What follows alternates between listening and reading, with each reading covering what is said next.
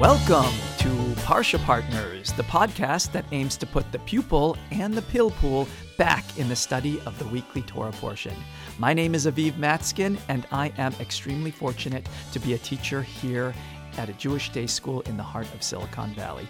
Fortunate because I get to come to work every day to learn from a group of young, brilliant Torah scholars who read biblical text with fresh eyes and sensitivities. After years of training and then learning from these creative readers, I decided it's just a shanda not to share their beautiful teachings with the wider audience. So, I'm inviting you to come with us on a brief journey through a small section of this week's Parashah. Partner with us, a group of young students and an old teacher, as we try to uncover layers of meaning through the sharing of questions, connections, and predictions. Let's begin by meeting our participants. Hi, my name is Bella and I'm in grade 2. Hi, my name is Miriam and I'm in grade 4. Hello, my name is Roy and I'm from grade 6. Our participants are excited to study with us today. We are in Parashat Tetzaveh, and in this parasha, Moses is going to receive instructions about the clothing worn by his brother Aharon, the high priest, Kohen Gadol, and Aharon's sons, who will be the Kohanim. There are a lot of detailed descriptions. We're going to focus on just one part of this very ornate costume. It will be in chapter 28, and we'll be looking at Psukim 31 all the way through 36. So chapter 28, verses 31 through 36. If you want to stop now, listeners, and read it over for yourself beforehand, you're welcome to do that. If, however, you want to do it as our participants are doing it, just coming to it fresh, you can listen in and be our partner. We're going to start with Roy, who's going to read for us, starting at Pasuk 31, and then I'll tell him to stop. Make the robe of the ephod completely out of greenish-blue wool. Its opening at the top shall be turned inward. Its opening shall have a border all around. This border shall be of woven work, like there is around the opening of a coat of armor, so that it will not be torn. On its lower hem you shall make pomegranates of greenish-blue wool, dark red wool, and crimson wool around its lower hem. There shall be gold bells between them all around. Okay, we're going to stop there. All right, Belle, begin. In the Joseph story, he got a present of a coat, which is basically the same thing as a cloak. Okay, so somehow you're saying Aharon, the Kohanim, are getting like a beautiful coutonette exactly like Joseph. So continue with the Joseph connections as we go along. Yes, Roy? So in this little excerpt, they mentioned the color blue, and I remember that the color blue is very rare and hard to find, and you need to get it from a type of snail, I believe. So the blue here, Kalil Techelet. So Techelet is that same color that is on the Patil Techelet of the Tzitzit, which is very rare, and you're saying they have to get it from a snail. So if you're going to make a whole outfit out of this, it's going to be a very expensive one. Yes. Go ahead, Miriam. Where it says, make the robe of ephod completely out of greenish-blue wool, I feel like it's making the earth, the green part of the world, and the sea, the blue part of the world, come together to be united. Roy, you want to add to that?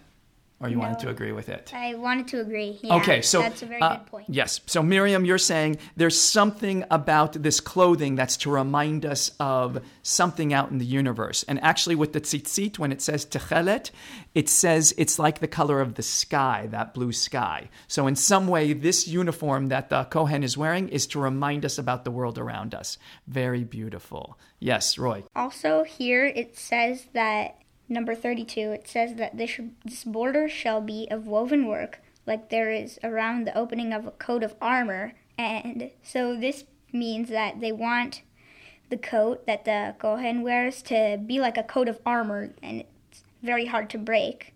I do not know why this is, but I found it pretty interesting. Yes, it's fascinating, Roy, because the Kohen is not going to be a fighter, and yet earlier on, they described this like breastplate, like the shield that is on the Kohen. So it seems to be implying that the Kohen is going to be fighting for something, but we know that the Kohanim are just going to be like taking in sacrifices and speaking to God. Yes, Miriam.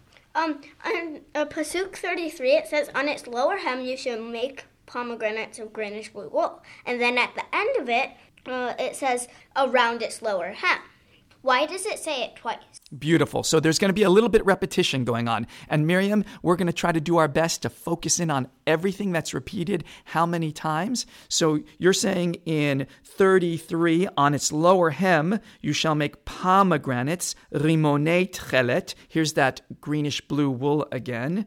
And dark red wool, ve'argaman, and crimson wool, ve'tola atshani, around its lower hem. So it repeats itself. On the lower hem, make these things on the lower hem. So we have to figure out why that's repeated there. And in Pasuk 33, at the beginning it says on, and at near the end it says around. It does say saviv at the end, and it says al at the beginning. So is it on or around? Since it's so unclear, I've printed out some pictures, some artist representations of these bells and pomegranates for us to look at. Let's take a look at them. Listeners, if you want to look, you can find a link to these pictures in the notes to this episode. And Miriam, while we're studying the pictures, why don't you continue reading Pasuk 33 to help us find a few more details? On its lower hem you shall make pomegranates of greenish blue wool, dark red wool, and crimson wool around its lower hem. There shall be gold bells between them, all around. A gold bell and a pomegranate. A gold bell and a pomegranate on the lower hem of the robe, all around. Stop right there. Bell. It repeated the same sentence twice. Okay. Again. So again, we have a gold bell and a pomegranate. Pa'amon zahav verimon. Pa'amon zahav verimon. So there's something about that repetition. We're going to have to figure out why it does that. Yes, Miriam. In the picture, it kind of looks like the decoration on the Torah. Tell me more. Like the Torah has bells on it, I'm pretty sure, and like woven decoration. Okay, so you're saying maybe this clothing of the Kohen is going to make us think about the covering of the Torah. I think I know what you're talking about. I have seen like crowns on Torahs, and when they take it around, it has little bells that tinkle around. So which one comes from which one, and why would we want the Torah to remind us of a Kohen? That's interesting. Yes, Roy. We learned about this in, I think it was either 3rd grade or 4th grade. Pomegranates were believed to symbolize the good deeds in the Torah, or the things you need to do to worship God. So the Kohanim are wearing these pomegranates, but they're not real pomegranates. They're woven out of wool, and that's supposed to remind us of all the mitzvot, of all the 613 mitzvot, because when you open up a pomegranate, it has as many seeds as there are commandments. Now, we're going to get one more interesting detail here about these pomegranates and bells, and this might be very confusing, but it might help us figure it out. So, Bell, read for us from Pasuk 35.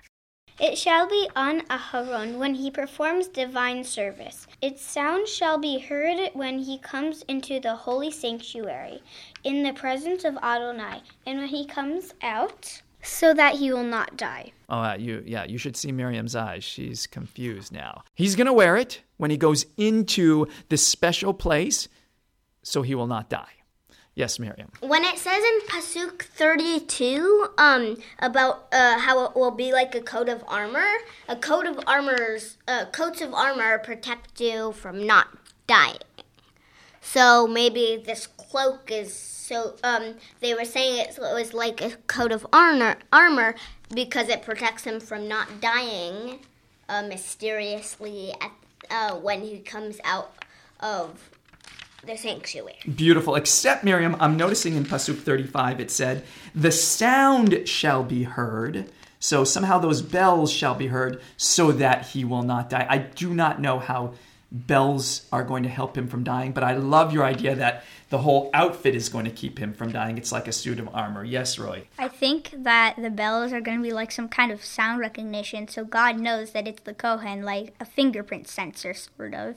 God senses the bells, and he knows not to kill the person who comes in. Oh, Roy, if you go in there without the right bells, something bad is going to happen to you. Oh, I love it. Yes, Phil. Maybe he has to wear the coat so it's like a sign of respect to God, and if he doesn't, he's going to get killed because it's not being respectful. Excellent. So you got to look right. You got to sound right. Who knows? I might think you're a thief. I might just send a lightning bolt. Yes. I think God may be losing some of his power, so he needs to hear to see, sort of. Well, I have another thing on why the pomegranate. Maybe it's the three, well, there's 5 senses, but it may be smell, the sight, and the sound, because pomegranates smell fruity and good. Good, and it might actually include taste as well. So Yeah. we have sound from the bells and the taste and the smell. We're getting the senses here. No, and yes. the feeling and the seeing of the cloak. And the cloak is visual. Okay, so if you don't have all 5 senses here, God is going... Now, I still think, Roy, it's a bit excessive for God to say, like, if you don't wear the bells and you don't wear the uniform, I'm going to kill you. I mean, God can't see who it's going to be? Or is the bell... I think maybe the bells and the pomegranates could be a reminder to Aharon to stay kosher and not to stray off the path from God. So the bells and the pomegranates could be for God, but they could also be for Aharon. Here's a sound. The sound is in your ears, and as you're walking, it's on your hem, so it's going tling, tling, tling, tling. And then Aharon looks down and sees the pomegranates, which say, remember the mitzvot. Don't stray when you go into the sanctuary. Yes, Miriam? Something to add on that.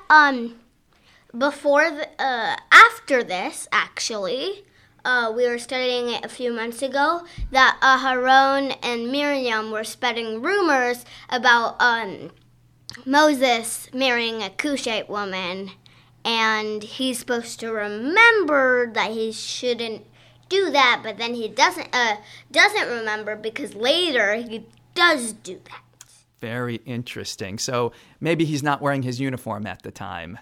But one time he is wearing his uniform is when Aharon goes into the sanctuary, the Kodesh HaKodashim, on Yom Kippur. And he's going in to ask for forgiveness for the entire community. I imagine all of Bnei Israel waiting around the Mishkan, watching him go in, hoping, of course, that God will consider Aharon's apology. Yes. Yes, Belle. Well, I think the pomegranates maybe have mitzvot for the next year and don't do bad deeds from the last year. And also, I think the bells may help to get the attention of the people. How would it get the attention of... Why do the people's attention need to be? I think the bells may be a way for the people to know that Aharon is still alive, because God has a really high chance of killing you. You need to be really nice to God so he won't, end your life. So the bells are for the people to know that Aharon is not dead. Okay, so the people are all waiting. Aharon goes in. He starts walking. We hear tingling, tingling, and then we hear him inside, and he's moving around, tingling, and then we hear nothing. And that means? That he could be dead. Oh my gosh. Aharon just died. Now here's a question, Roy. Who's going in to get him? I think I heard about something before where they would have a rope attached to his leg, and if he's not alive, they would drag him out. So maybe the bells are a warning sign so the people know when to drag him out. But wouldn't that mean that Aharon would have to constantly move to Our conversation about bells and whistles or life and death and what this has to do with uniforms continued, but I wanted you to have a chance to talk maybe with a Chavruta partner of your own. Wanted to add some commentaries from our tradition that our students didn't touch upon. Nachmanides, writing in the 12th century, noted that the sound of the bells are supposed to announce the presence of Aharon, so that he may be granted permission to enter before Adonai. For according to royal protocol, one who enters the king's palace unexpectedly is liable to death. This is connected to Purim, which is coming in just a few days. Esther, in her book Megillat Esther, tells Mordechai, all the king's courtiers and the people of the king's provinces know that if any person, man or woman, enters the king's presence without having been summoned, there is but one law for him, that he be put to death. So maybe our students were right. This does have something to do with the danger of coming in like a thief unannounced. But Rabbi Mordechai Gifter of Cleveland wrote recently that by wearing these bells, the Kohen Gadol produced a sound with even the slightest movement. And this can teach us that everything we do, even the seemingly insignificant mitzvot that we perform, they have an impact and repercussion even up to the heavens. We must never underestimate the value and significance of any act, any mitzvah we perform, and we should therefore cherish the opportunity to perform every mitzvah that comes our way. I'm most interested in the Talmud, quoted by Rabbi Moshe Alshich in the 16th century. He notes that the bells and pomegranates were placed in alternating fashion, as my students noticed, a bell, a pomegranate, a bell, a pomegranate. But the way the Torah says it's that the bells were being placed between the pomegranates. It actually says a bell between two pomegranates. And here the Torah is trying to teach us, Rabbi Alshich tells us, that for every measure of speech, one should have two measures of silence. The Torah is thus emphasizing that each bell, each sound that a person makes, must be surrounded by two silent pomegranates. Seyag lechochma shtika. Silence is the safeguard of wisdom.